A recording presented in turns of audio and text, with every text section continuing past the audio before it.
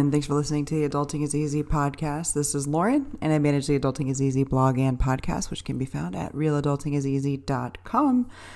We have another bonus episode for you this week. It is our Twitter Spaces recording from January 12th. We brought on Jesse from The Best Interests and Brennan from Budget Dog, and we celebrated Tom, who quit his 9-to-5 last week, and that is the topic, quitting your 9-to-5, which Brennan and Tom have done. Brennan to pursue Budget Dog, Tom to pursue his cheap closeout in real estate, and Jesse quit his mechanical engineering job to help people full-time with their money. Steven, Clint, and myself discuss our exit plans. This is a really great episode, probably the most successful spaces that we have had. I hope you enjoy it. All right, welcome everyone. This is Wealth Wednesday. Each week we discuss wealth building strategies that have worked for us. And this week is a heavy hitter, and I am so excited for it. Today we're discussing quitting your 9-to-5. So tonight we have an all-star lineup on our panel. Between the 6 of us that we have up here as speakers, we have 4 that are millionaires, 2 that don't work a 9-to-5, 2 that are self-employed, and we're all under 45. We want to share what we have done to achieve our success in our careers, building wealth, and how we're living the normal 9-to-5 routine. Our goal is that sometime tonight you'll hear a strategy or an idea that gives you another tool or a way to achieve your own financial freedom and your financial independence as you see and define it.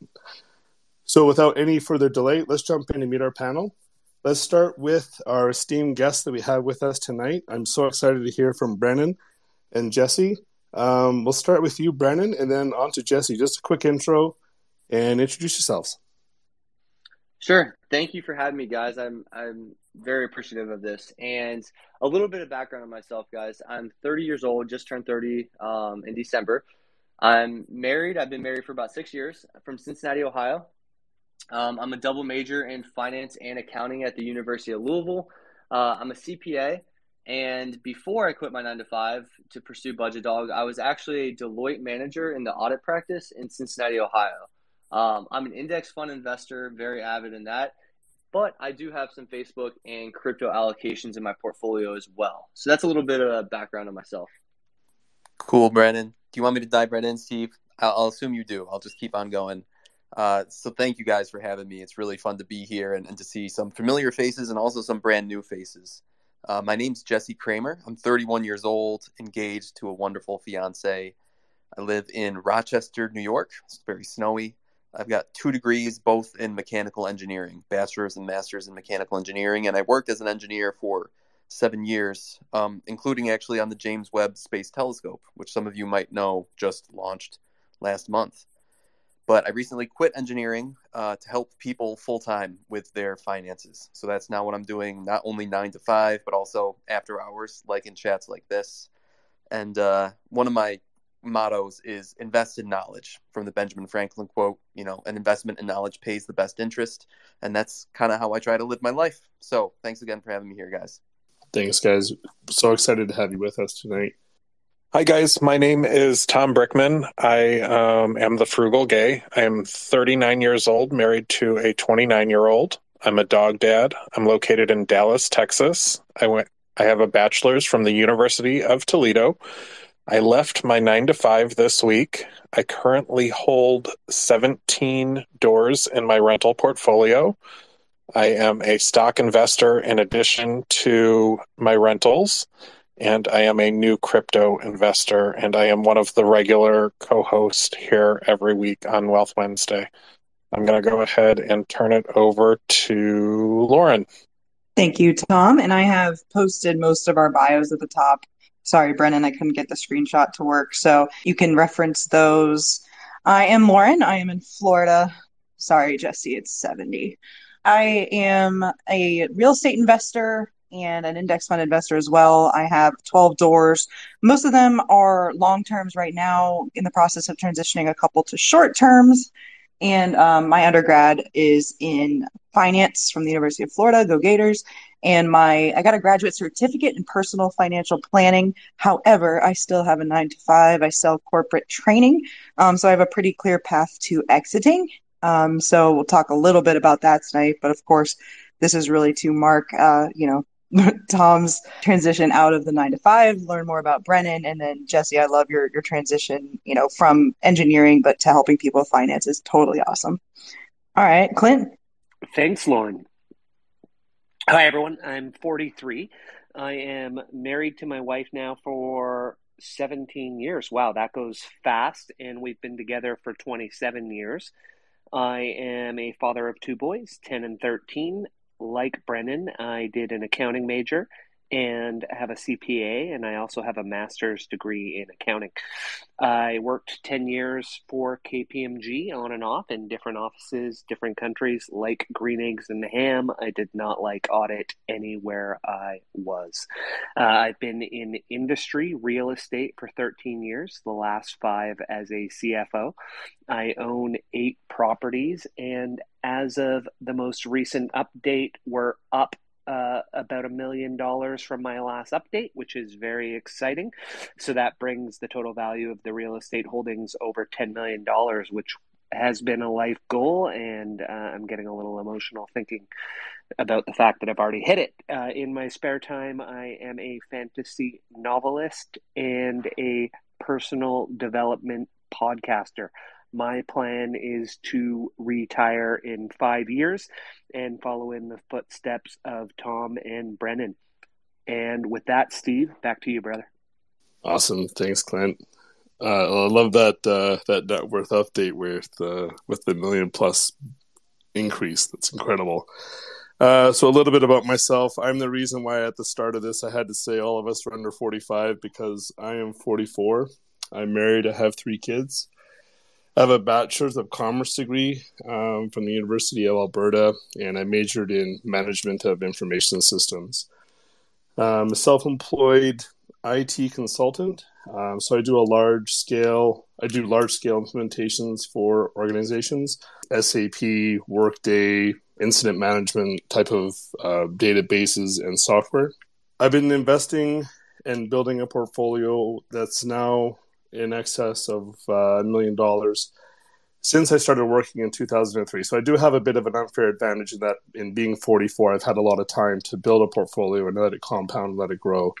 But my focus has been a lot on passive income. And with my passive income, I can cover my budget. And so at this point, I'm work optional. A lot of that has to come from, or does come from, crypto mining that I do. So I run an Ethereum mining operation, and it makes me between $4,000 and $5,000 every month. I'll get into that when we go into details a little bit later. But that's a little bit about myself and my story. So what we want to do now is we'll jump into the main portion of the episode. If you have questions, please DM them to Lauren at Adulting is Easy.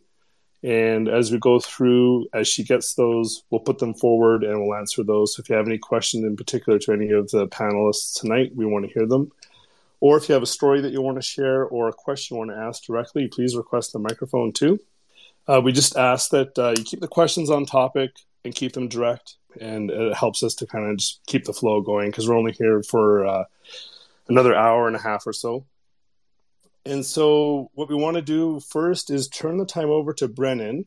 Brennan, if you could step us through your story. And I mean, you're only 30 years old. You quit your 9 to 5. You're doing Budget Dog full time now. Step us through what that was like and how you accomplished that incredible goal. Sure. So I think it started at 23 years old. I just graduated college. I was looking to that next big venture, which was my CPA exam, starting my full-time gig at Deloitte, and I was getting really serious about life. I remember specifically, I was walking around my wife's basement, which was at her parents' house at the time. I was pacing around and I was like, I'm going to knock off the CPA exam in 6 months. I'm not going to drink an ounce of alcohol. I'm not going to hang out. I'm not going to go out on the weekends. I am focused on getting the CPA exam done. And that didn't happen, of course, as planned. And so that 6 months turned into 2 years. But in the meantime, I started my job. So there's this 8-month lag from graduation in December until September. A lot of you Big Four people know that you always start in September. And I started my job, and I still only had one test done out of the 4 CPA tests. And I was like very bummed out about it. You know, my work schedule was picked up. It started getting busy, all that kind of stuff. But I cut off all distractions. I dedicated my life to better myself and to set up a life for the future family I was going to have. At the time, it was just my wife and I, or my girlfriend at the time, no kids or anything like that. Friends and family did not understand it. I can tell you that right now. So I think a lot of this, that anybody out here listening, you know, making significant changes in their life, you have people in your life that are knowing you as the same person the last 5 to 10 to 15 years, your whole life even. They're not going to understand when you make some monumental shift. And that's what I did. And it rubbed people the wrong way. You know, not going out on the weekends, my friends would say, why are you not here? Like, why are you not coming out? It's like, there is nothing personal here.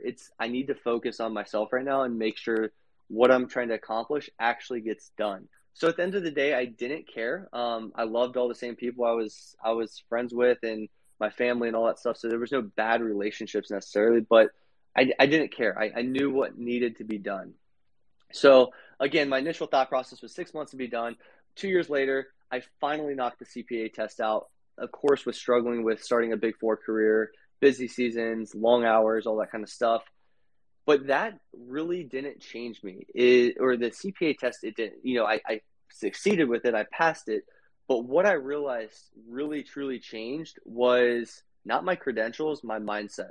So during that 2-year struggle, which absolutely sucked, I hated every second of it, my whole mindset changed. You know, I didn't want to go out anymore because I knew what I could accomplish if I didn't go out. If I wasn't, you know, every single weekend thinking about what's on Friday night, what's on Saturday night. Let's think about, like, how can I build this business?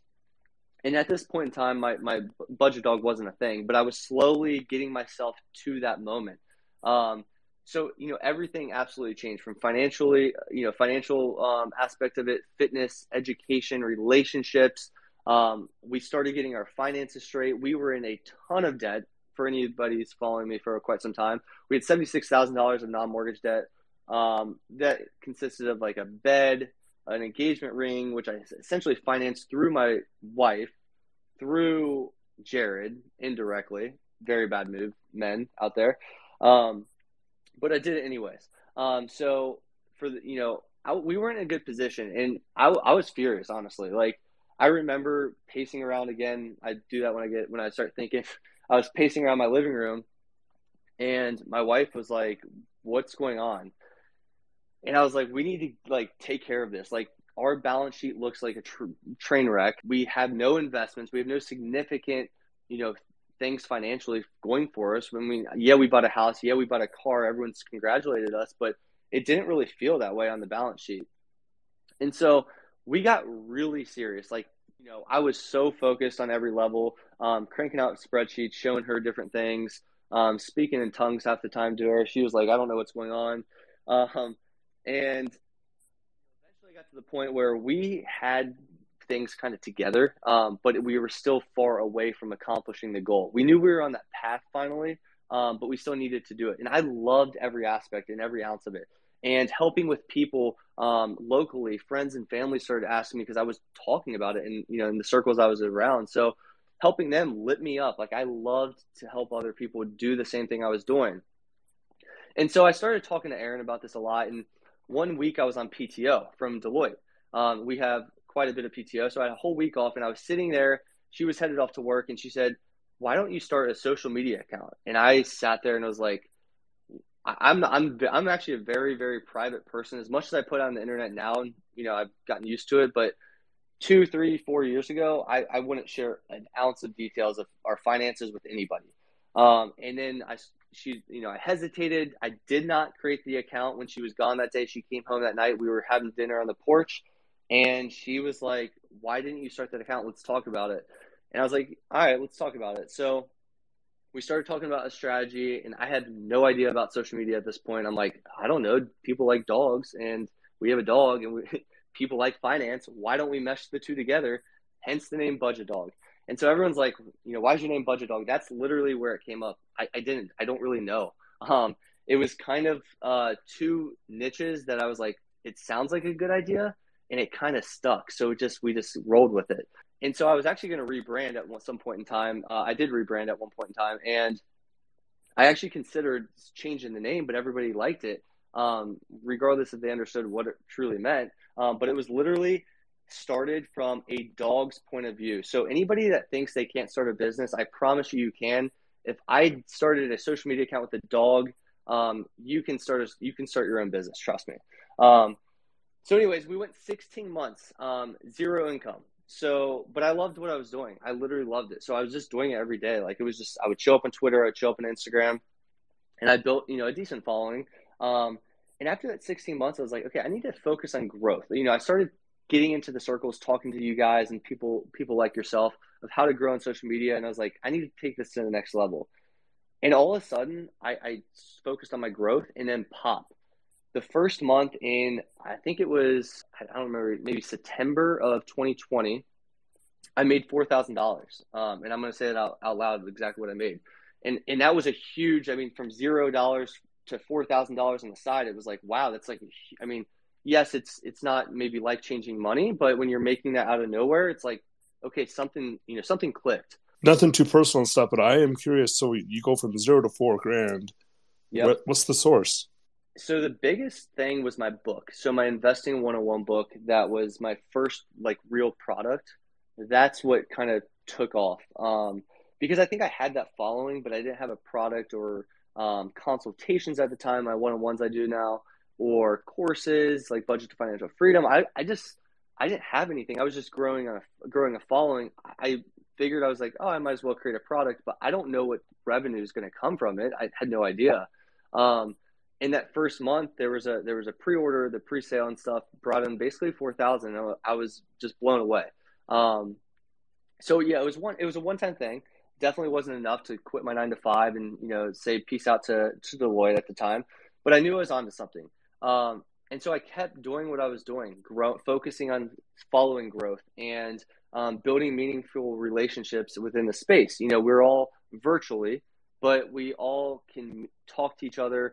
These spaces are very valuable. Instagram Lives, I do Instagram Lives almost every night. Building that core following and trust behind your brand is very, very important. And that's what I kept doing. But I looked at it as like this. I was like, okay, we're onto something.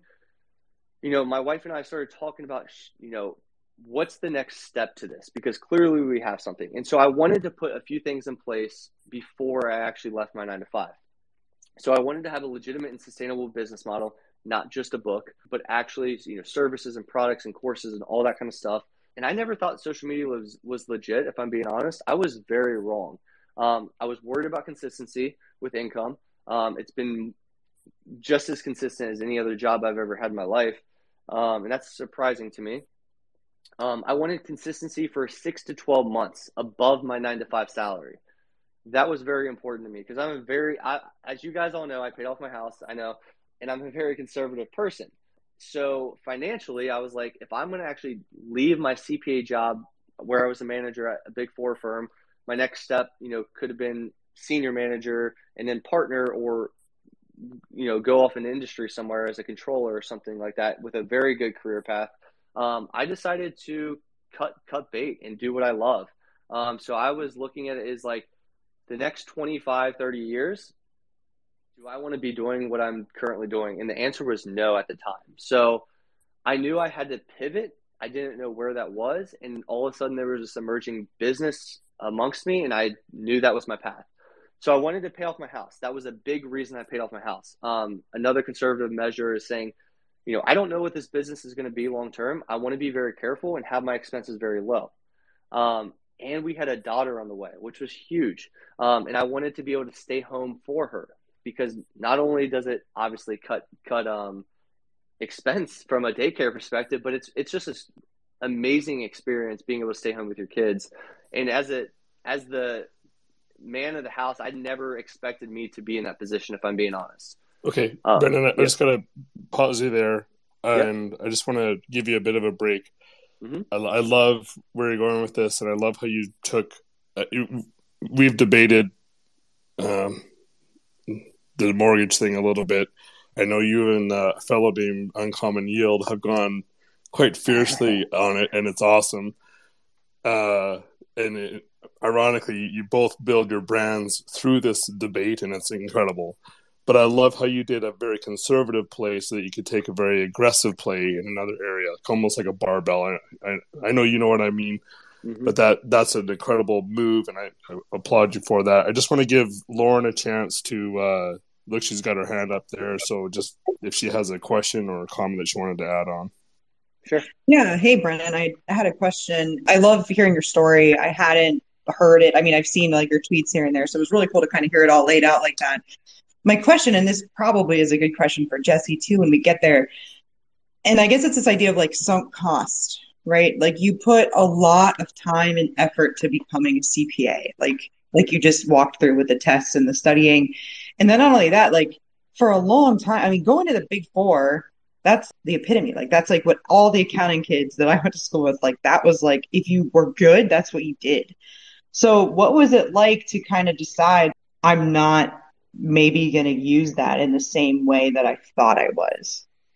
Yeah, great question. So this is how I looked at it is if you're an employer and you see somebody's resume and it shows Big Four and failed business, I would pick personally that person versus somebody that just took the safe route, because I know that person would take chances and I know that person is serious about what he does. So when I looked at it like that, I said, I'm taking a chance whether I fail or not. I could still fail. Like literally today, I could still fail. But it's not something I'm fearful of per se, because if I am, then I'm just going to do the safe route my whole life. And, you know, that's just not me. As conservative as I seem probably from a tweet perspective, I like to take calculated risk. And I had something in front of me and I wanted to make sure that this happened. So that's really my thought process behind taking that leap of faith. You know, Deloitte mocked, I mean, on record, Deloitte did mock Budget Dog at one point from the partner side when I was telling them I was leaving. People don't understand. First off, you know, the name Budget Dog does not make sense for a lot of people. But then for me to say, hey, I have an Instagram and social media business, you know, somebody in that world doesn't get that. And so it was definitely a challenge when I was leaving. People just were like, what are you doing? Like my parents even, they had no idea. They were like, floored when I told them I was leaving my Deloitte job that I went to school for, you know, my whole life, and now I have an online business. It was definitely a shock to many. Yeah, I would totally agree, and that's so how old were you when you graduated, and then how old you were? 30 just right now, basically, right? Or 29 when you started or left that and did Budget Dog full time. And then I just want to give Coach Clint a chance, but I'm just curious that time frame that you were working full time. Yeah, 6 years. So 23 through 29. Awesome. Clint, you had a question? Yeah, Brendan. I'm wondering from the time that you thought Budget Dog as a full-time pursuit had potential until you created the roadmap to get there, until you pulled the trigger. How long was that total time frame for you to go from start to finish on pulling the trigger? And how important was paying off the house as part of it? 10 months and super important. And so that was a huge push for why we did that. I don't think we would have paid off the house, if I'm being honest, if I wasn't ready to take this leap of faith. But with I am conservative in the sense, like, I like to have that fixed income salary. I mean, that's just a drug that we're all fed in a sense, but I do like it. I'm not going to lie. I like to have that consistency. And when I knew that was going away, I wanted to pay that house off. And our mortgage was super low. It was only $1,500 a month. And we refinanced at one point during that time to make it $1,000 a month. So it wasn't like we were living way above our means by any means, like, anyway, but it still made sense for us to pay it off. But it was only a 10-month process. Once we made our first real dollar, and when I actually left, was about 10 months. Incredible stuff. Love it, Brendan. I just want to give Jesse a chance to share his story. Jesse, do you want to share with us your journey with the best interest? Because I think a lot of us can relate to building that online brand. I know I can definitely, because I really hold you in high respect and high regard. I try to run a blog site, and I always look at yours and I'm like, this is the template. This is the guy who knows what he's doing. And if you could share your story, I'd love to hear it. Real quick. Just want to remind everybody that you can DM me at Adulting is Easy if you have any questions.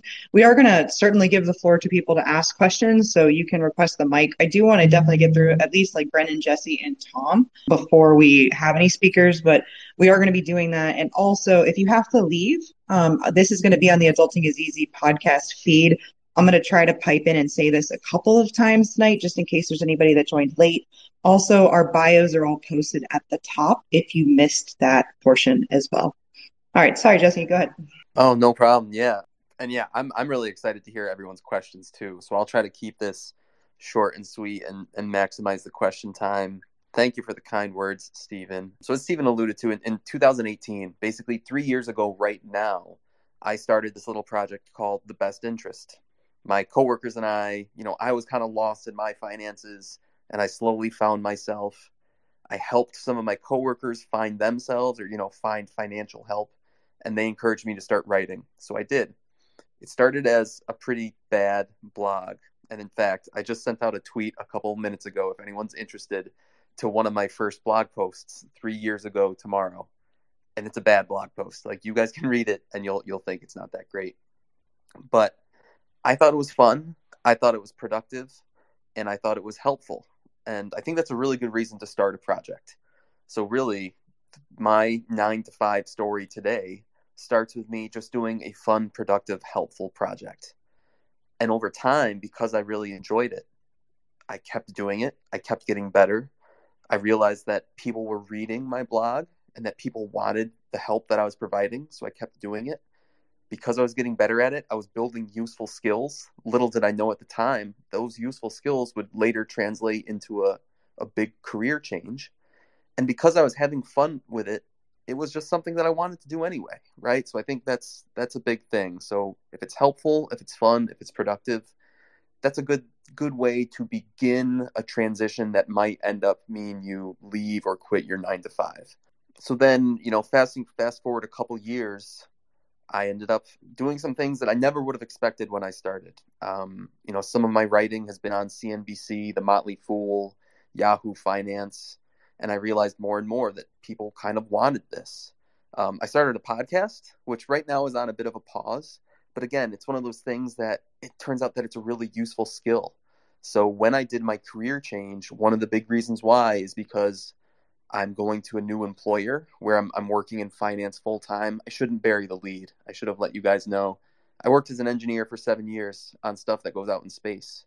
Now I'm working in finance full time, helping people with their personal finance and investing stuff.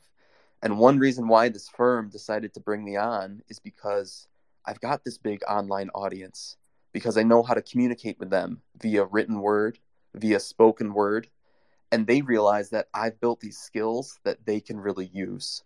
So maybe that's really the biggest takeaway, is that when it comes to quitting your 9 to 5 or leaving your 9 to 5, for me at least, it started as a fun passion project, but it allowed me to build skills over time to a point where I had a flexible option. And I chose to leave because now I'm doing something day after day that brings me a lot of joy and that I'm really passionate about. So I'll pause there. If any of you guys have questions, feel free to lob them at me and I'll do my best. I did get some questions on the DM as well. Coach, did you have a question first? Yeah, Jess, I just wondering if you can talk through the book that you recently launched and the process that it took you to put that together and bring the amount of collaboration that you had in that effort from the Twitter sphere, and how it's been doing, because you've been absolutely destroying it in your pre-launch. You've been killing it on the Gumroad, and it's amazing that you were able to bring together that many people for that effort. So I'd love to hear a little bit about that. Thanks, Clint. Yeah, I mean, that's another funny project. It parallels the career story in some way, where we have these options to start things, that can end up growing way beyond our wildest dreams, right? Like you can start a blog, you can start a podcast, you could start a little small business selling candy in your backyard, and it might grow beyond your wildest dreams. So that's really what the book was. I got inspired by a book by Tim Ferriss called Tools of Titans. Maybe some of you have read it. In the book, Tim takes like 100 or so podcast episodes that he conducted, and he pulls the best wisdom from each episode, and then he just kind of mashes it together into a book. And I kind of said, well, why don't I try to do that, but specific to money? And the experts will simply be these smart, bright people I've met through social media. So I reached out to probably 50 or 60 big accounts from Twitter or Instagram, and ended up getting 30 of them to say yes to this project. So we've got 30 authors, each writing a chapter or two on their specific topics that they're experts in, whether it's debt or investing basics or cryptocurrency from Steve. You know, Brennan wrote a chapter all about the investing basics, stocks, bonds, ETFs, mutual funds, that kind of stuff. And we put it in a book, and we all sold it to our audiences. You know, the combined social audience of the authorship is something like 2 million. It's a little over 2 million followers right now. And we've sold about 1,000 books, some on Gumroad. It's also on Amazon if people prefer physical copies.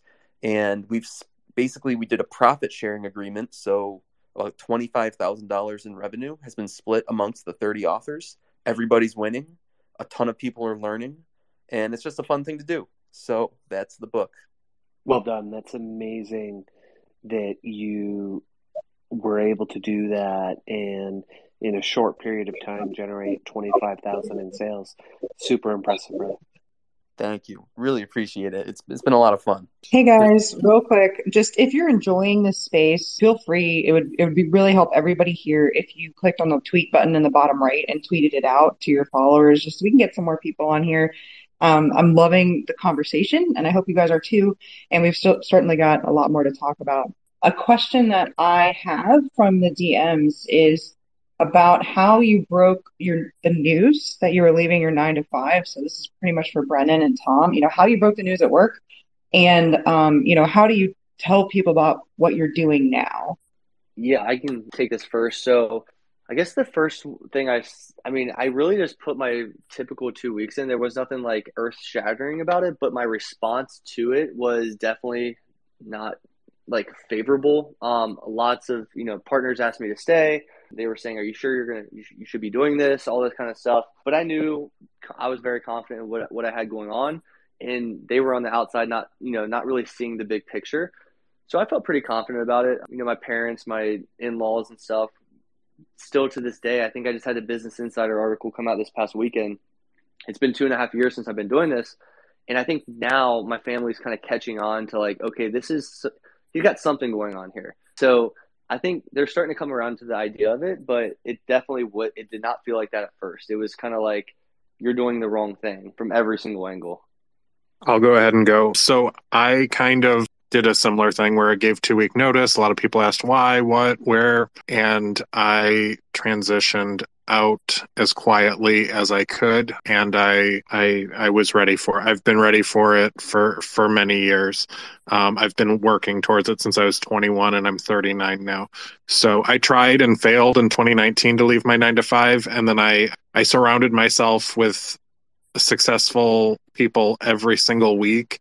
And it was right about Thanksgiving, and we were doing one of these spaces, and Coach Clint was giving advice to someone who asked a question, and it was just so well said and so hit home, and it just kind of lit a fire under my butt, and it made me do it. So I did I worked my 2 weeks. I didn't announce it on Twitter. I just quietly posted that on my last day, which was Friday of last week, and just transitioned out that way. And Tom, your coworkers, your boss, they had no idea that you had real estate. Is that right? I have a old coworker in here listening right now. So some of them do, and some of them definitely get it, and some of them support it, and some of them are excited for me. A lot of them know about I have a resale business. I saw Crazy Casboys in here. That's a place that I source from. So a lot of them know about my resale business. Some of them knew about my real estate.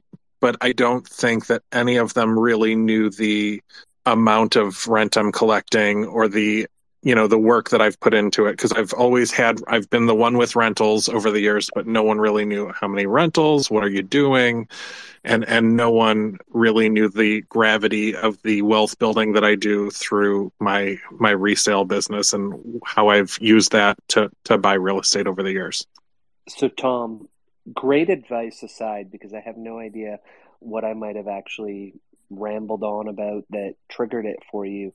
What gave you the comfort that now was the time and you could take this step and you could succeed? What was it that allowed you to pull the trigger?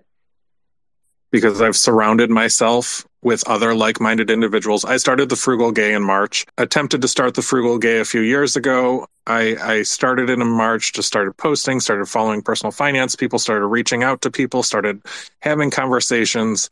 And all three people that are up here on this panel are really the reason that I am where I am with my departure from my 9-to-5. I commented on someone's post about a rental, and I started a conversation that way with Steven. And then Steven tossed me over to Lauren and said, Lauren, interview this guy. And that was my very first podcast, and I was super nervous. And Clint, I think it was very similar with you. We just started a conversation. We kind of align with a lot of our thoughts and a lot of our approaches. And we just, all three of you are how I got to this comfort level. When I was 21, I bought that first property. When I was 19, I started reselling and flipping merchandise. So I've been doing it for a really long time. I've used that resale money to buy real estate. I've gotten to where I own half my portfolio in Texas and half my portfolio in Ohio. I collect rent from 17 people. I also sold a property to a tenant, and he pays me the mortgage. So I'm actually getting 18 payments a month. And then when you mix in a really strong resale business, which I stick with what I know, I buy a lot of perfumes, colognes, purses, bras, makeup. That's what sells for me. And when you mix in 18 payments coming in from rents, and you mix in some dividend income, and you mix in resale, and you surround yourself with the people up here, you've got nowhere to go but up. And you know what? I am struggling because this is my day 3 of my not going to a 9-to-5. I'm struggling as far as I have a ton of anxiety. It's very odd. It just feels like I'm on a staycation. I do schedule myself. Like today, I went to the gym. Today, I recorded a podcast. Today, I went and emailed eBay items. But it just feels off. And it just feels weird. But I know that I've surrounded myself, and there's so many people in here that are listening right now who I've connected with and sent DMs with, and I appreciate, and they're all part of my journey. And that's really why I started the Frugal Gay, because I think that it's important that everyone knows that you can build wealth without having a 6-figure income. I want to be transparent. When I started this 9-to-5 job that I had 15 years ago, my starting salary was $32,000 plus bonus. When I left it, it was $80,000 plus bonus. The 9-to-5 job that I held was similar to a retail type job. I worked all holidays, I worked all weekends, but I was still able to scale and build wealth over the past 18 years. Really, really awesome and incredible story. And I want to give Brendan a chance. He has his hand up here. And then I have a question for you as well, too. Brendan? Yep.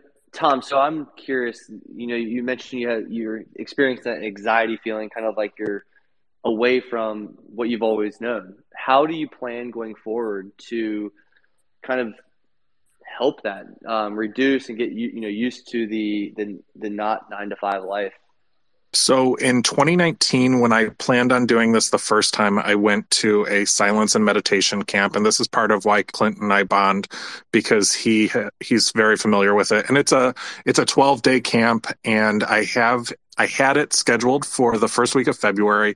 But when I did it in 2019, right before I put in my notice the first time, it just centered me. And when you are forced to be in silence and meditate from 4:30 in the morning till 9:30 at night, you get up in your head and you work through a lot of issues. And I was amazed when I rolled out of there after on day 12. I wanted to quit every day. It was one of the hardest things I've gone through. It's harder than, running laps in the gym. I mean, it's crazy. You think, oh, all you're doing is meditating. I mean, I had bruises on my legs and on my butt because it's a painful experience, but it's a very rewarding experience. So my goal is to kind of go back with that because I know what it did for me in 2019. The February one just got canceled due to COVID restrictions, but I am re-registered for a March session. So I just bought a new primary residence the last week of December. We're going to move over there this month, and I have a rental that's under renovation up in Ohio.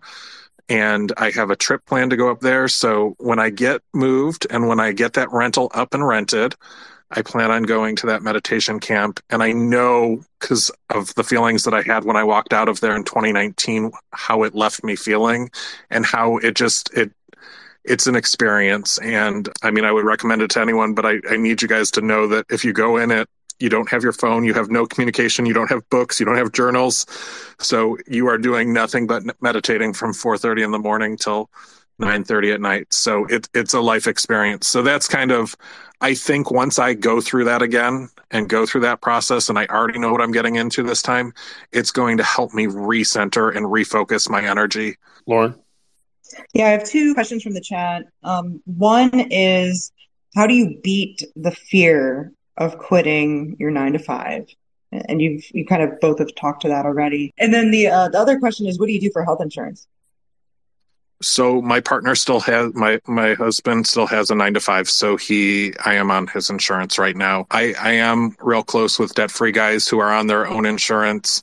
And they've walked me through their plans and what they're on and what the costs are and broken it down for me. So when we get to the point right now, we are building my husband's wealth up and he's buying his doors as well and really getting into real estate and really understanding the power of it. We have a plan going for it for insurance.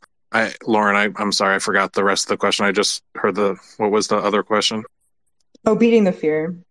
Beating the fear. I mean, it's hard. I'm like this morning, I woke up at 6 o'clock because usually I'm at work by 7 o'clock, 7:30, 8 o'clock. It's tough right now. There's so many uncertainties. I mean, I've done a million scenarios. When I was doing this in 2019, we just lived off rental income to make sure we could do it.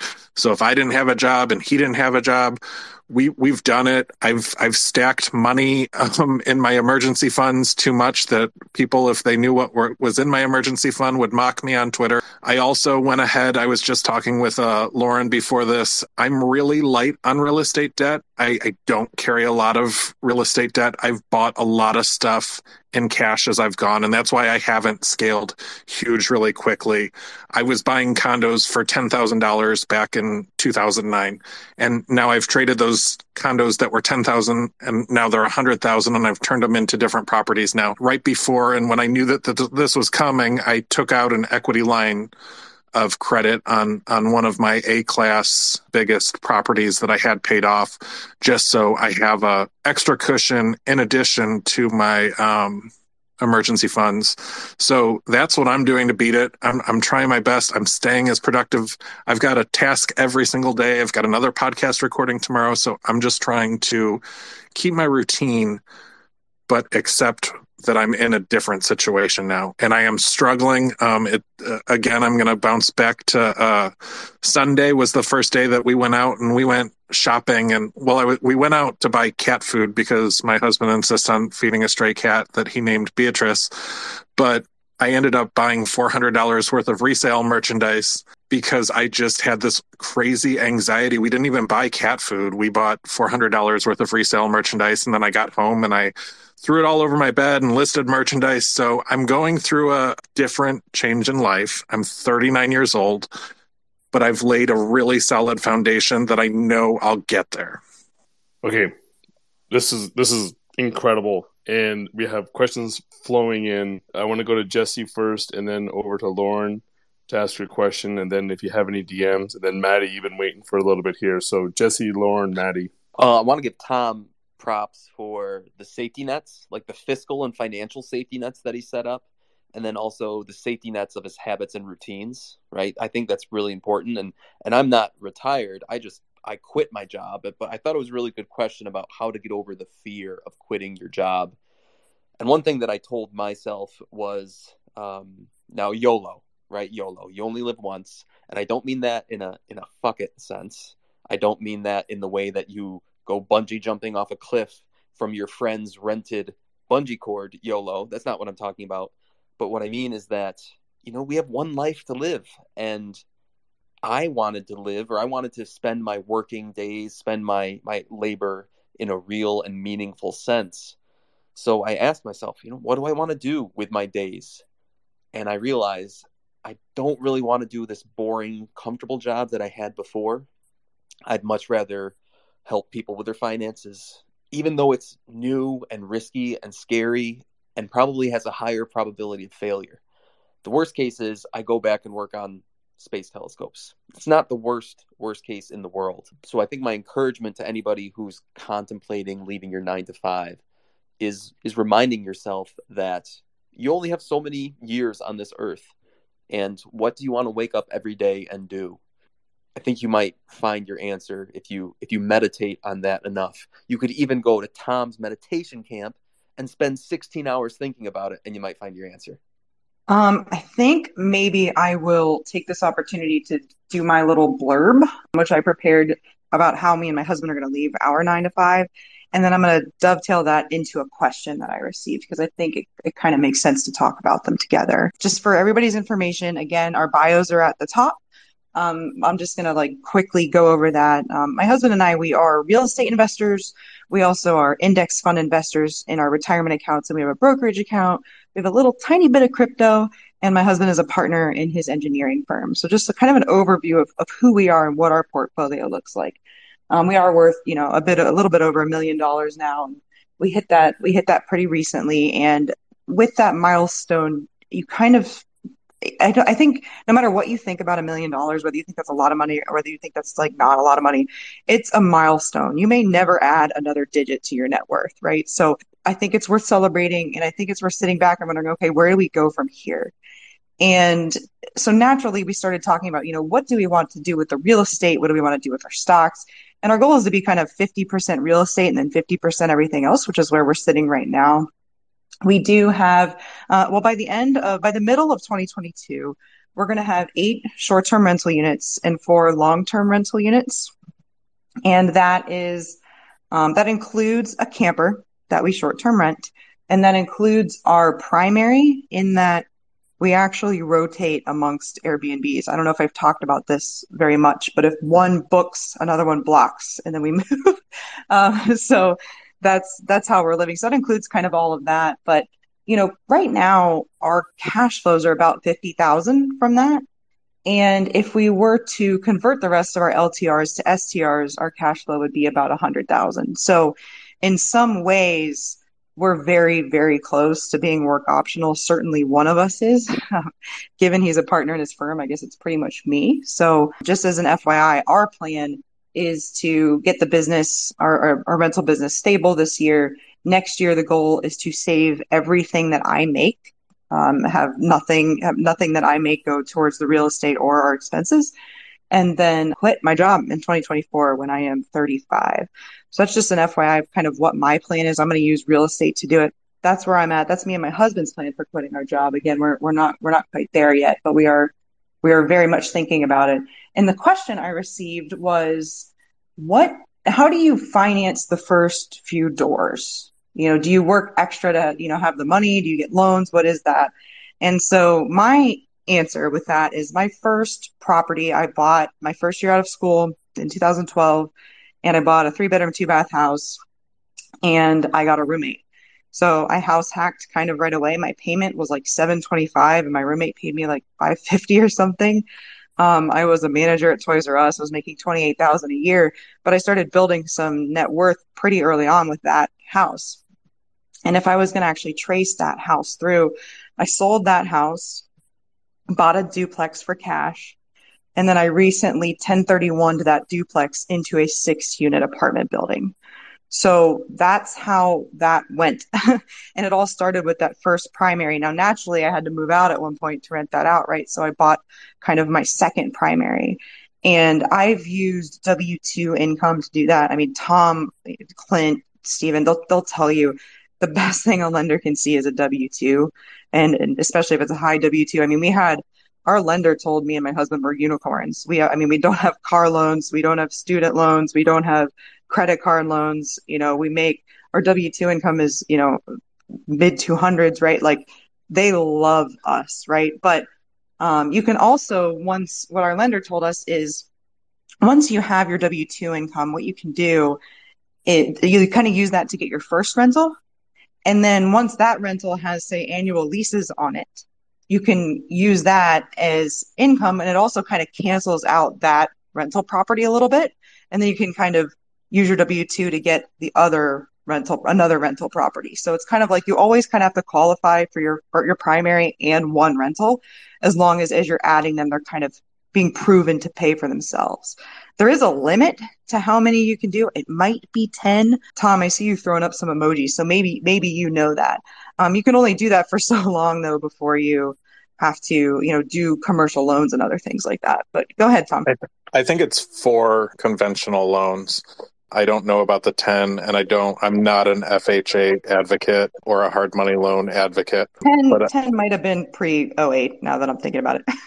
Yes, I think I remember when I started buying houses in Texas and taking out loans for them. It was a horrific process. That's what I'll say about that, just because of the amount of properties I had and trying to work those through. So now they're all in my business name, and when I apply, it's a whole lot different. But I think it's 4. So how did I get started on the first couple of doors?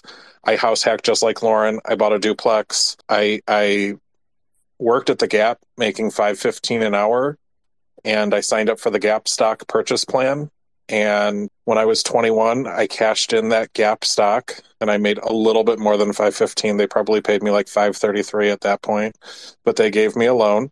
And I had a good $10,000 down payment from all my Gap stock that I made since I was 16. And I purchased that first multifamily property, which was $90,000 at the time. It was a duplex. I lived in the little crappy unit upstairs. That was totally not what I wanted. But my dad and my grandma came and they're like, rent out the nice one and live upstairs in the crappy one. So I listened and I did it. And now I don't regret it, but at the time I was like, this place is ugly and I don't want to live up here. So I house hacked. And then when I got to Dallas and I started buying condos and different types of properties, I had roommates. I up to a certain point, up till I was like 31, I always had a roommate. I always, in my multifamily properties, and I made that work for me. I used it to my advantage. That first house, my payment was $738 and I rented the downstairs for $600. So I had a $138 house payment. I mean, where can you live for $138? So that was kind of how I got the ball rolling.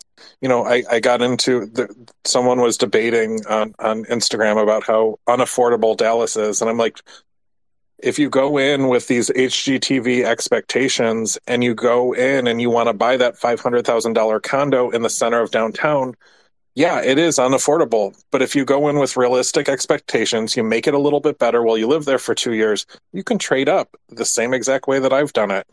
You can turn that $150,000 condo into a $200,000 condo when you sell it in 2 years. And then you use that for the next one and you just level up. And I mean, every year I'm selling off a different property.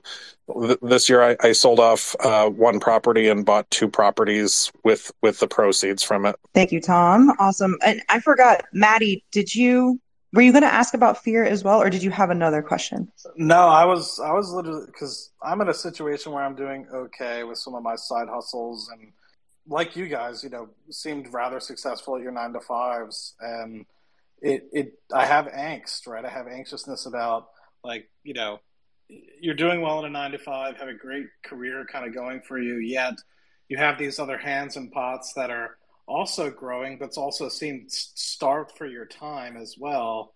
So I have angst about, hey, do you leave something that's secure that might be there for a year or two?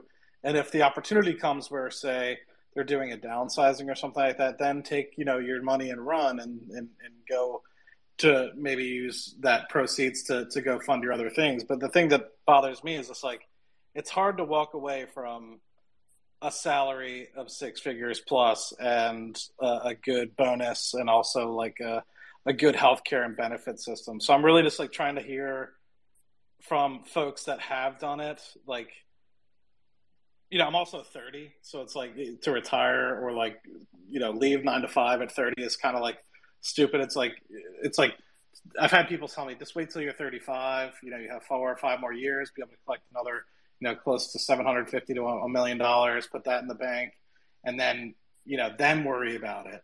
So I don't know. I've been in this angst period for like the past year and a half, because I know the time is coming within a year or 2 or 5, depending on, and I just would love to hear thoughts from like-minded individuals like yourself. Love it. That's an incredible question. And I want to let's go through the panel on that one. Coach, Brennan, Jesse, and then Tom. Yeah, Maddie, it's a very interesting and challenging question. And I can share a bit of where my headspace is at with that one. Despite what I write and my investment strategy with Bitcoin, Ethereum, real estate, I can be super risk averse, and I'm in the boat you're talking about. Like Steve will always say that I probably should already be retired or could be retired. And there's a level of fear that's super high in pulling the trigger. And that's why I love a space like this, because I can hear all the different strategies. And I can say something that will get Tom to pull the trigger and retire. And I'm hearing 2 or 3 things from Brennan, from Jesse. And Brennan, I was thinking of you tonight, because this spring I'm going to try something that will allow me to potentially pull the trigger sooner. So, Maddie, what I've done, I have a 5-year retirement plan. And I have certain businesses that I'm building on the side. I want to get them to a certain income level. I want my net worth. I'm about 62.5% roughly of the way to my net worth target, especially with the realization that my real estate's up about $1 million since I last updated it.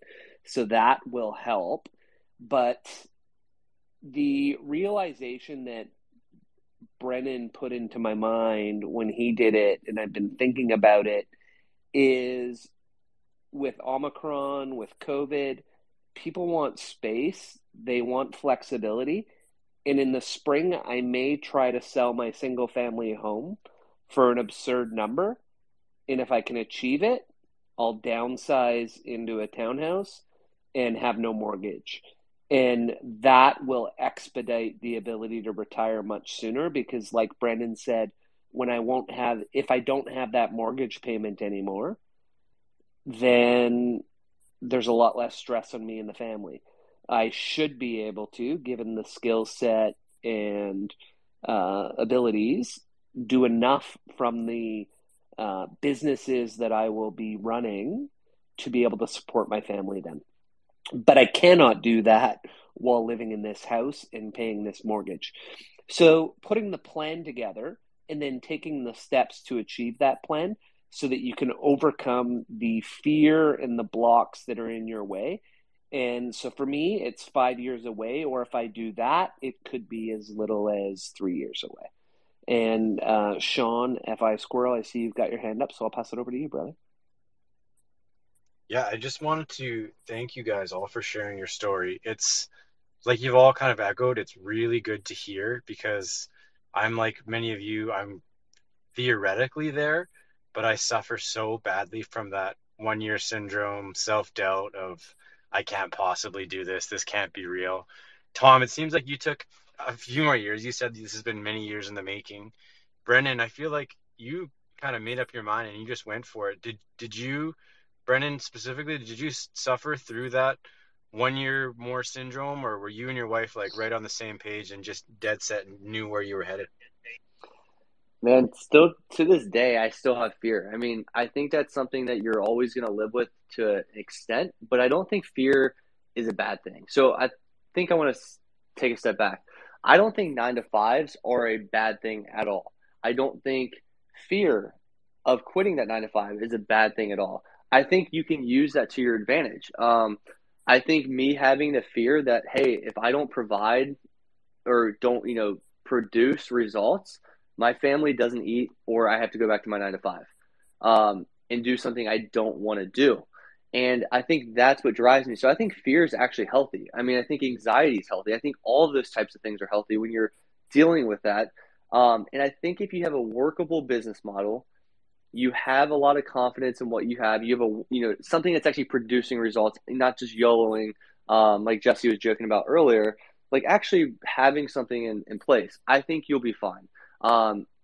Also having that safety net, as a CPA, I know that if I need to, I can go back into the workforce, and I'll find a job.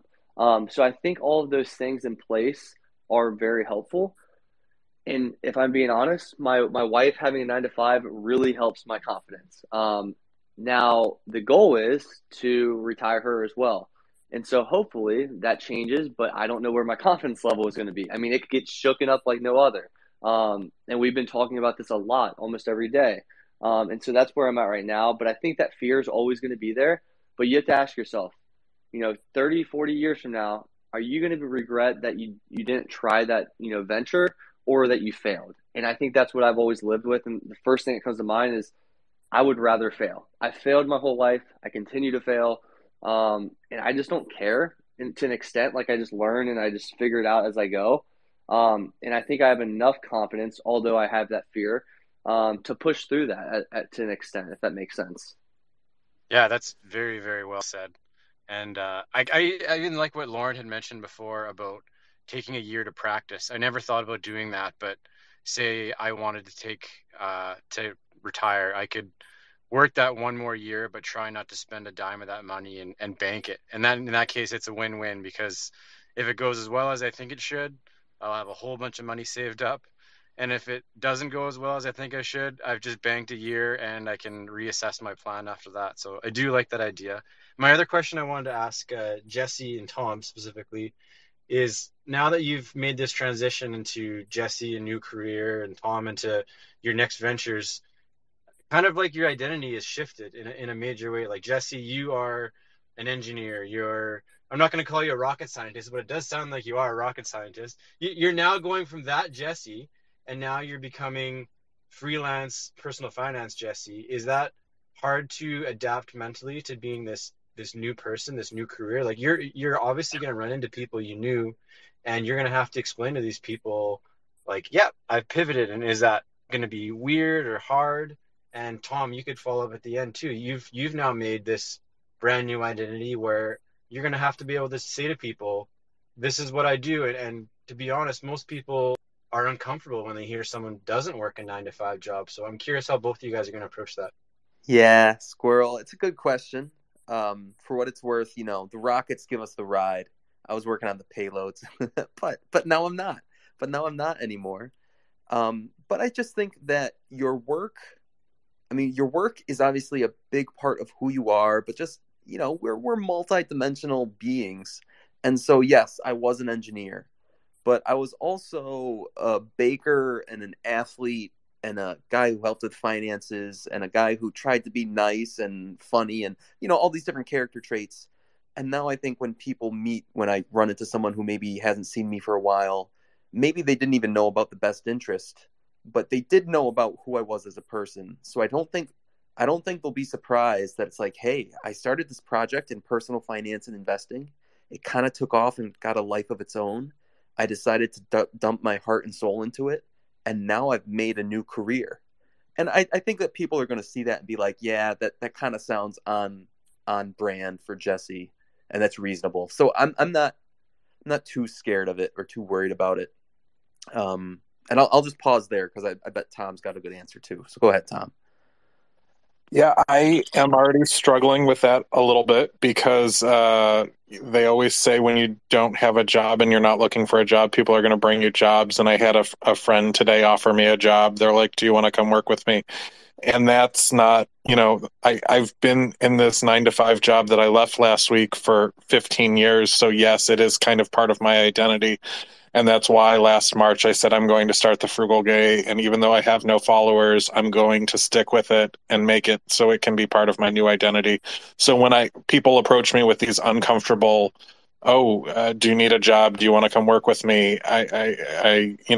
I'm a real estate investor. I'm a side hustle enthusiast, and I am the Frugal Gay, and I want to connect with other like-minded individuals. Personal finance, people really cringe when I say that. So the Frugal Gay is a more fun way to discuss it. And then when you toss in that I accidentally bought a crack house and I sell bras, it makes it a more comfortable conversation for me.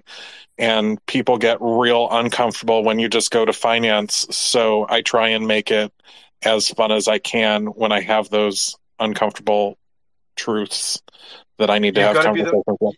You've got to be the easiest conversation at cocktail parties, because you could literally drop any of those one-liners and it's like 2 hours of everybody probably circling around saying, tell me more. I mean, when my husband and I go out and they ask about bras, we just start going. And then it's real funny when he pipes up and he's like, oh, sports bras, those don't sell. And these bras sell. And you want the T-shirt bras. I mean, we can just go on for days and different shades of color. And we've got makeup and bras down, and that's part of us. And that makes it a whole lot easier letting go of my 9 to 5 identity and transitioning into this new chapter. All right, Tom, top seller. What's the top selling bra? Oh, definitely. No underwire online, no underwire padded. And it's funny because my husband knows and goes in when we source, and he just like knocks away all the crap and picks up the good ones. Like he knows, and he's bought all of them at one point, and he knows just from doing sales with me. He's like, well, we're not going to sell these, so I'm not going to buy them. And I'm like, you're right. We need to. So yeah. So no underwire, and I bet you Lauren will back me on that one. Lauren, what do you think? Yeah, those are bullshit. I think those were invented by men, honestly.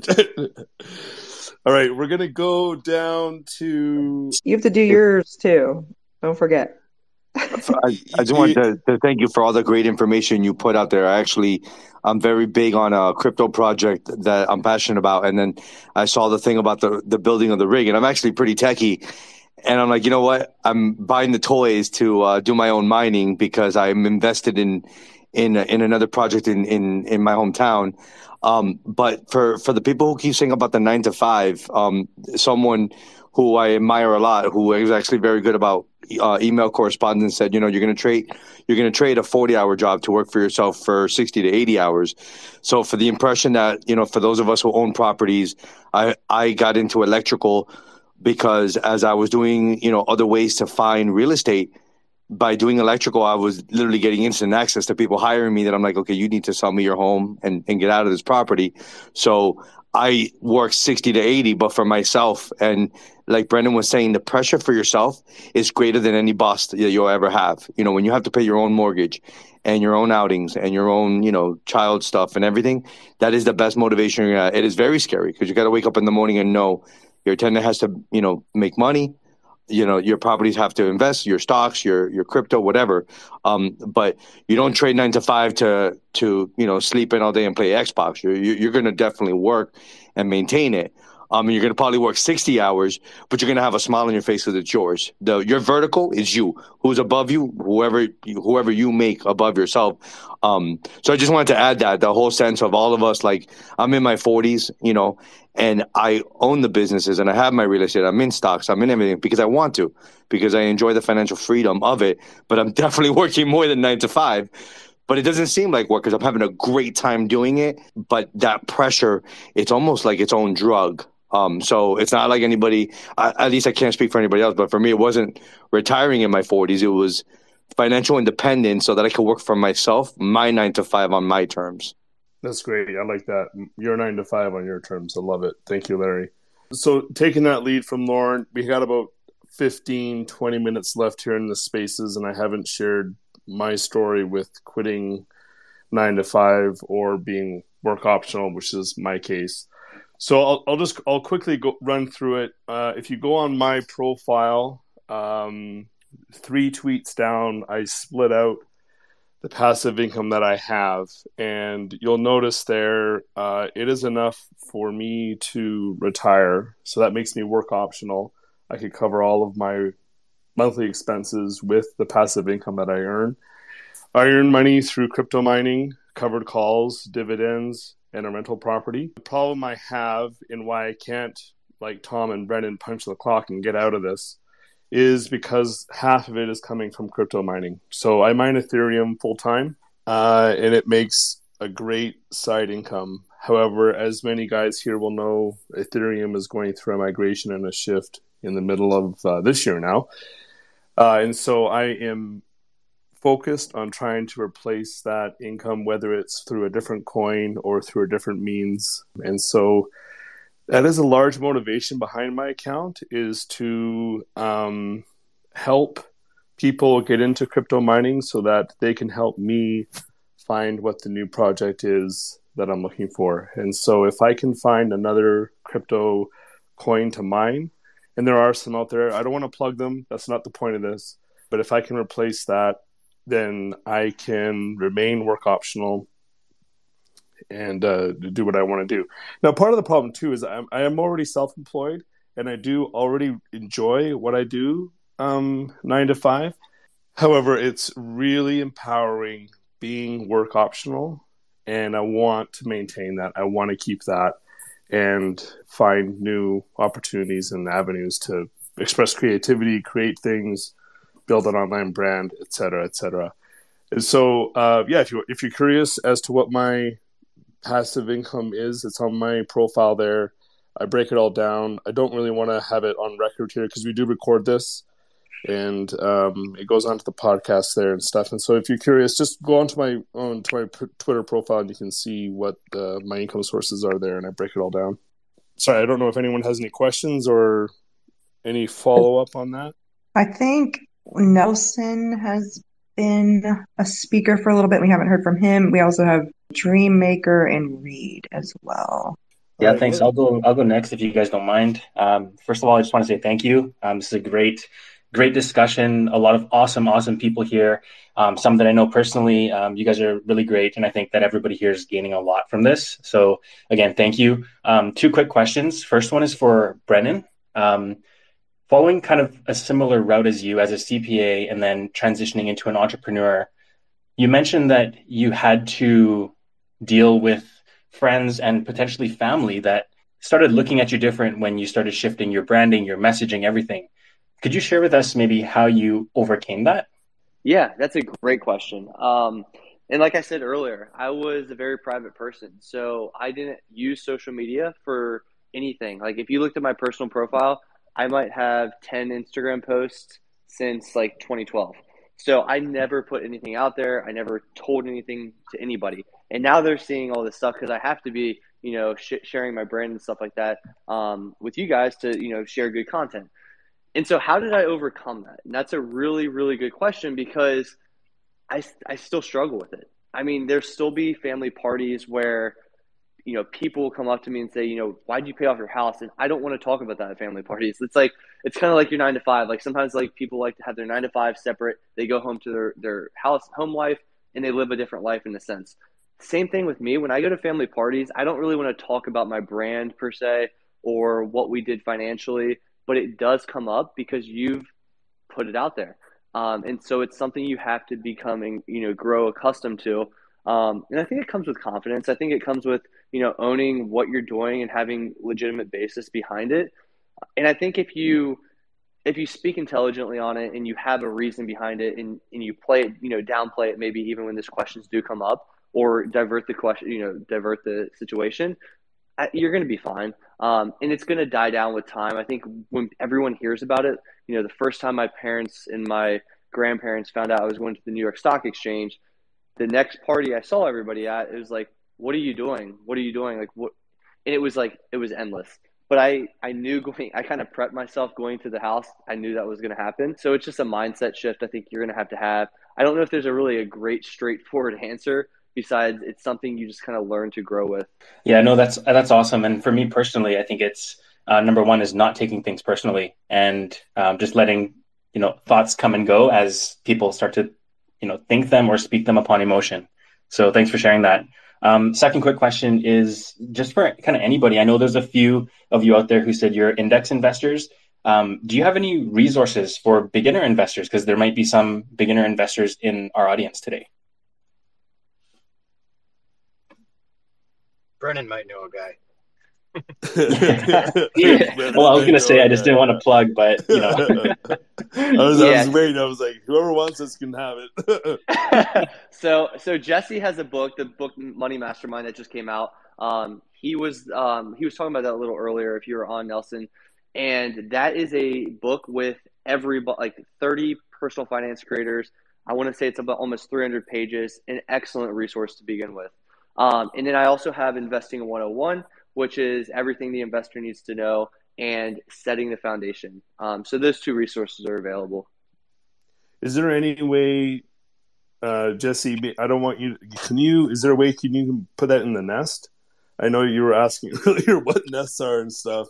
I don't know if you need to collaborate with Lauren behind the scene with the DM, but it'd be great if you could put that. Yeah, if you could just, because I think you also do a discount code too. We're not trying to plug it or anything, but it was asked, and here it is if you're looking for it. Yeah, but that'd be great. And sorry, Stephen, real quick. I'll be very quick, only because a couple people DM'd. Everybody listening, if you do end up wanting to get this book, you can use code SPACES, as in the thing we're in right now, SPACES, at checkout to save 30%. And I'll work with Lauren in the background or Clint to get a link in the nest. How's that sound? Yep, that sounds absolutely fantastic. Thank you. Cool. Yeah, I've got 2 links up there now, Jesse. There was one of them was actually a reply you had to Budget Dog. Sorry, it was actually to yourself. And then the other is when you did your New Year launch. I just scrolled through your timeline. I will throw out, just because it's index investing, we also have a friend who's often in this community on Spaces. Kenny from Accent Investing just released a book on just index investing. So as another resource, please check out Kenny. I've got a copy printed out, and there's solid 200 to 300 pages of just index investing, which seemed incredible to me because I thought index investing was supposed to be the simple thing. So that one blew me away. Awesome. Reed, you've had your hand up and been waiting for a while. Yeah, I just wanted to come up and say you guys are getting me drunk on quitting my 9 to 5. Those who do know me, I'm a software engineer, and I invest in real estate, I invest in stocks, I invest in crypto. But last year, I actually took on some freelancing, and currently, my freelance that I do in the evening, I should say, my real estate has kind of gotten to a place where it's a lot lower. My mortgage is paid down, so I don't have a high expense, and so my freelance that I do in the evening, which is only a couple hours in the evening, I discovered that it actually covers all of my expenses. So when you guys are talking about, just take the jump, I'm sitting here thinking I could just do it. I could just do it, because then I'd have so much more time to expand myself and get more freelancing gigs and do more. And anyways, I had a question specifically more for probably Jesse, because I've read a handful of your blogs, and I'm a software engineer, so I'm much in the weeds of numbers, right? And so I sit here and think, if I left my 9 to 5, there's all these risks that I'm taking on if I did do it. But if I stay in my 9 to 5 and have that consistent money coming in, that it would be more. It's currently more than I actually need, right? Because my freelancing job covers my expenses, right? So I sit here with the numbers, and I'm like, if I just keep flushing all this into my investments, then at this time I'll be completely financially free off my investments. So I guess my question to you, Jesse, is more, how did you be like, I could stay at my job and, you know, crunch your numbers, or you can kind of take a little, I mean, I don't know, maybe you're not taking a hit. Maybe you've made enough on your side stuff to not take a hit, but kind of take that leap from, I'm going to take a little bit more risk and try to go on my own. Yeah, a good question, Reed. Now, my scenario is, you know, specific to me. It might not be the same for everyone else, but my transition in careers, I'm taking a hit up front. You know, my base salary is now lower than what my base salary was 2 months ago by maybe 20-25%. But if anybody knows the trajectory of an engineer's salary, it's fairly flat. You start higher than normal, but unless you want to go into management and then in the executive chain, if you just want to be an engineer your whole career, it's a fairly flat trajectory. My new career, though, kind of has no ceiling. And one thing I really enjoy about the incentive system is that the better I do at helping people and the more people I help, the more I earn. So I'm kind of incentivized, at least I hope I will be. We'll see how that plays out over the next few years. But as far as the money goes, my new base salary, it's enough.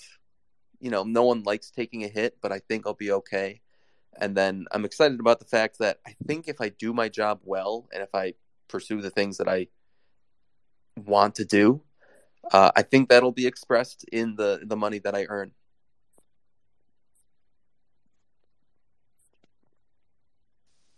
Thank you, Jesse. Clint, you had your hand up, man. Yeah, I was just going to comment and say, Reed, based on the fact that anytime I open up this application, I see that you are in a Spaces. I thought you had already retired, and I was going to ask you advice on how I could go about retiring and becoming a full-time Spaces star. So to hear that That's you the haven't job I want. I retired just yet, want a I'm full-time surprised. job in Spaces. If I can do that, you know, I'll that'll be my retirement, Spaces. I don't know, Clint. You're one to talk about that, Mr. Purple Circle over there. We have a dream maker has been like sitting on the sidelines for quite a while, so I don't want to bypass you. What's going on? Hello, folks. Thanks for having me here this evening. So I just want to share my story just real quickly, and I'm here more for advice than I am to give advice, because I think I'm either the dumbest person in this space or the most courageous.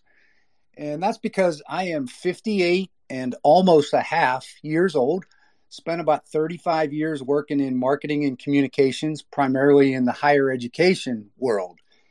Back in August, I quit a $100,000 a year job cold turkey.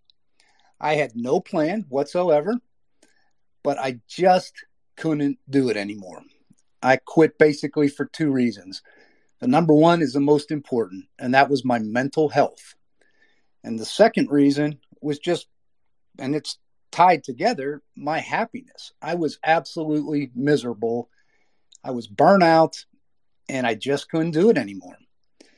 I know, looking back now, 4.5 months later, that probably wasn't the wisest thing to do. My therapist encouraged me strongly for several months, build on the side, get a plan. And, you know, I was just so drained that I couldn't even work the 9 to 5 and do the hustle on the side. It was kind of, I had to do one or the other, and I couldn't do the one, so I walked away. So that's created some issues, of course. We did have an emergency fund built up that would probably last about 10 months. And, you know, I'm a good almost 5 months into that. We have a decent portfolio for our retirement. My wife also worked for about 30 years.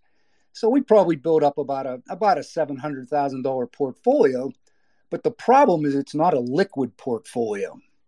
Most of that came from our 401ks, from our employers. We were smart enough to take advantage of employee matches along the way and things like that. But quite frankly, we're really ignorant when it comes to investing. I just bought the book, The Money Mastermind. Can't wait to dig in and start to learn more. But it's getting a little bit late in the game to be, I don't want to say reckless, because, you know, you can have all the money in the world, but if if you're so distraught and mentally torn up, what good's that going to do you? So that's basically my story.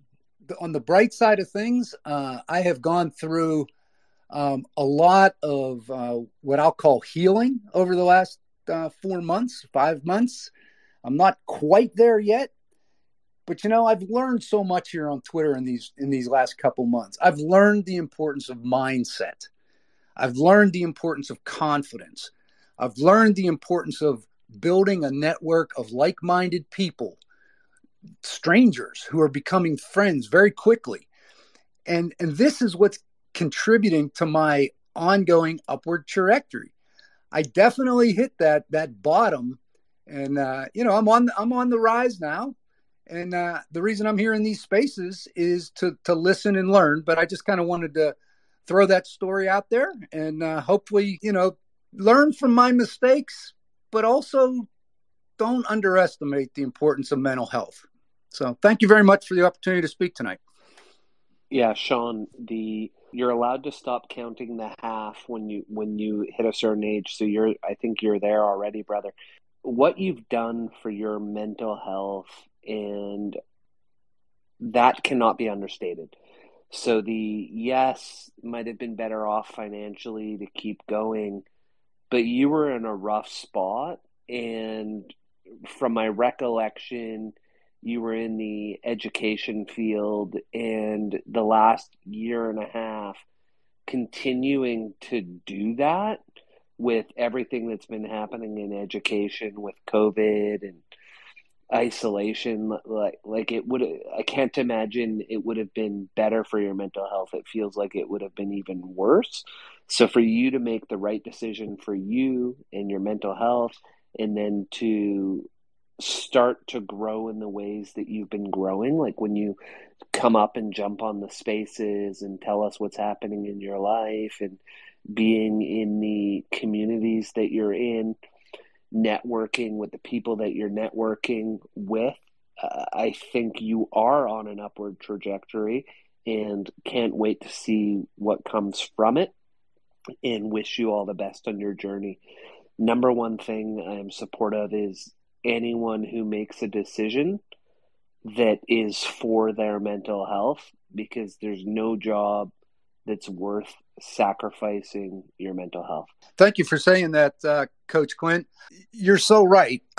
Just to kind of put a bow on this, I've been networking. I've reached out to some old contacts. I'm going to be picking up some freelance writing work.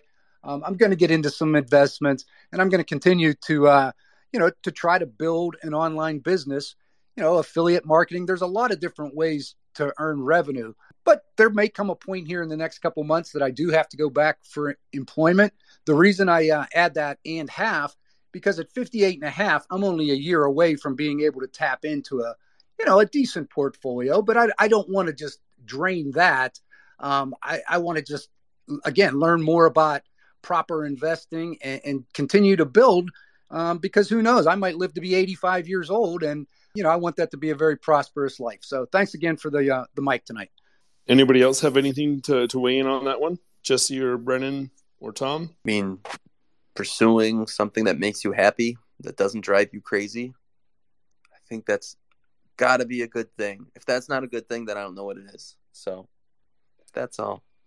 Yeah, I agree wholeheartedly with that. And the reason I left my 9 to 5 is because I was seeking that, right?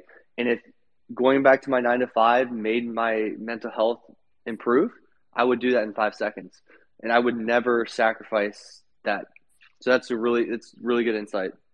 I love it. Guys, we're going to wrap. I just want to give everyone on the panel a chance to share some closing thoughts and ideas. We'll start with Coach and then Lauren. Oh, wow. Thank you.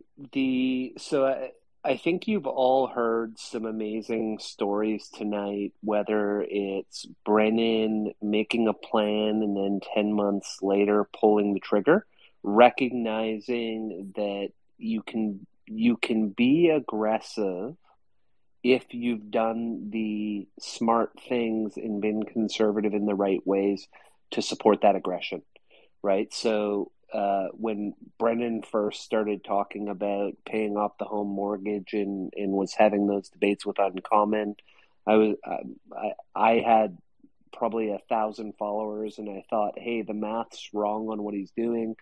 But psychologically, if he's doing it for a psychological reason, totally makes sense. And Brendan, you may remember those days. And it psychologically freed him up to take a big risk, right? It psychologically freed him up to quit his job.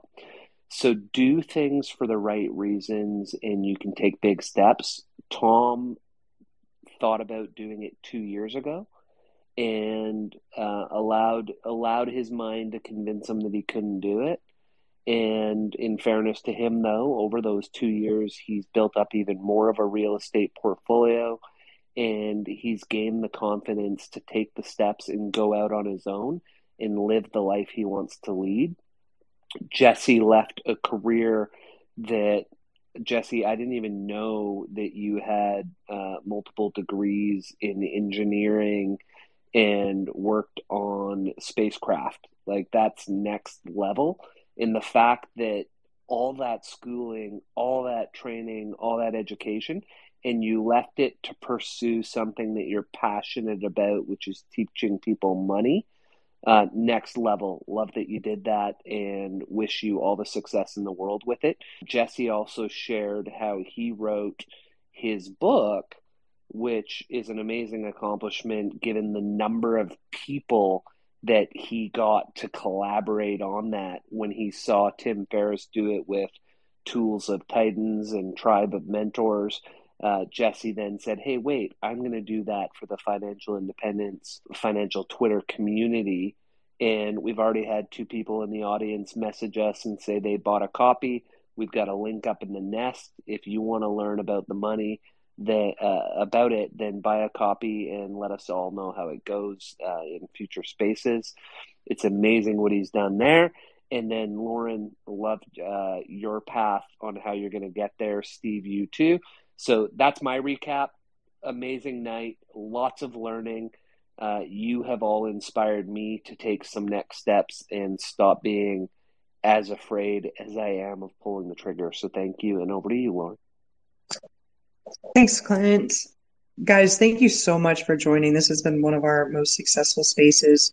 As always, I just love that I get to spend time with Stephen and Clint and Tom every single week. And so many of you join us, and I've gotten to know you. And I really do just think this is an amazing group of people. I love learning from you all. And Tom said it too, that it's really inspirational to hear everybody speak. And I really do feel like it's like the rising tide floats all boats. Like, the better we all do, the better we're all going to do.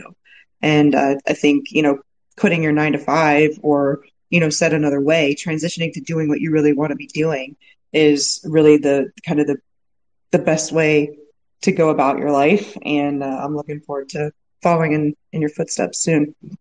Tom, you want to go next? Absolutely. I just want to thank everyone. Again, I'm leaving here inspired. It's amazing listening to everyone's stories and their journey. I appreciate you guys following along with mine. It keeps me going. Tonight I posted about cabinets and should I rip them out, and the amount of responses is just amazing, because I was ready to rip these cabinets out, and then I posted on Twitter and everyone's like, save them. So you guys motivate me just as much as I'm here to motivate you. If you guys aren't already, please click follow on the 6 of us on the panel, and you can follow the squirrel as well, since he's here so often. He's like our fill-in, and Reed as well. Reed's up here quite a bit, maybe not as much as FI Squirrel, but I appreciate you guys, and all of you that are listening that I DM and interact with and message with and talk to. I appreciate you guys, because just those little messages are what keeps me going, and I hope that I can do the same and return the favor back to you guys, because Lauren and Evelyn and I just see like 100 people in here right now that I network with on a regular basis, and I appreciate all you guys. FI Squirrel, do you have a rebuttal? I don't deserve the mic. I'm just the guy that lurks all the time and can't resist requesting. Thanks for doing this, guys. Wait. You're not just the guy that lurks. I have it on authority today that there's people on the financial Twitter community that think you may have the sexiest voice in Spaces. That is the word on the street, my friend. I said I gotta try this new voice demo, voice transformer, and I hear a high pitch right now. Is this working? All right, I'm back. I wish there was a dead emoji. Yeah, I'm done. We got to do a poll though. I think that's a great idea. I don't agree with the statement, but I think there's some pretty sexy voices out here on Twitter. No, I'm Team Squirrel all the way. So keep your voice the way it is. Oh, how do you follow that, man? Okay, Brennan or Jesse, we'll close out with some closing comments from you two, if you don't mind. Brennan, would you like to go first? No high pitched squeals, though, if you don't mind. I'll try to keep it PG here. But hey, thank you everybody for coming tonight. Remember, social media, I think, is one of the coolest things we have in our generation, if you use it the right way. The stories of everyone tonight were just inspiring, and it makes me want to soak in every last word. But learn from what we talked about tonight. But I also want to learn from you guys. And I think that's one of the coolest things about social media is putting us in successful circles, whether it be online or real life, and learning from each other. I think that's so important. So like Tom said, DM us. I love when I get to meet you guys and get to know you. And surrounding yourself's only going to benefit you. So I'm honored to have the opportunity tonight. I thank you all for having me. And I'm sure I'll be back. Yeah, I can't echo what Brennan said enough. It's been a real pleasure being here. Thank you for inviting me on, Lauren and Coach and Steven and Tom. And to like 200 of you who are listening, thank you guys. And I'll just say this. One topic that came up a lot was about fear, the fear of leaving your 9-to-5, the fear of quitting. And for me, at least, there are many things in life that I fear much more than stubbing my toe on my career journey. So fear is just a small little hiccup in the way. And I encourage you all to face that fear and to see what you can do in your own career path. So good luck, everybody. You're a poet, Steve. Thank you for leading us out like that. I don't want to add anything on that. It's absolutely spot on. Fear and getting over it. And I don't want to add anything. This has been recorded and it'll be available on the Adulting is Easy podcast in a day or two. Thank you everyone for being with us tonight. And we'll talk to you guys next Wednesday. We do this every week, 9:30 Eastern.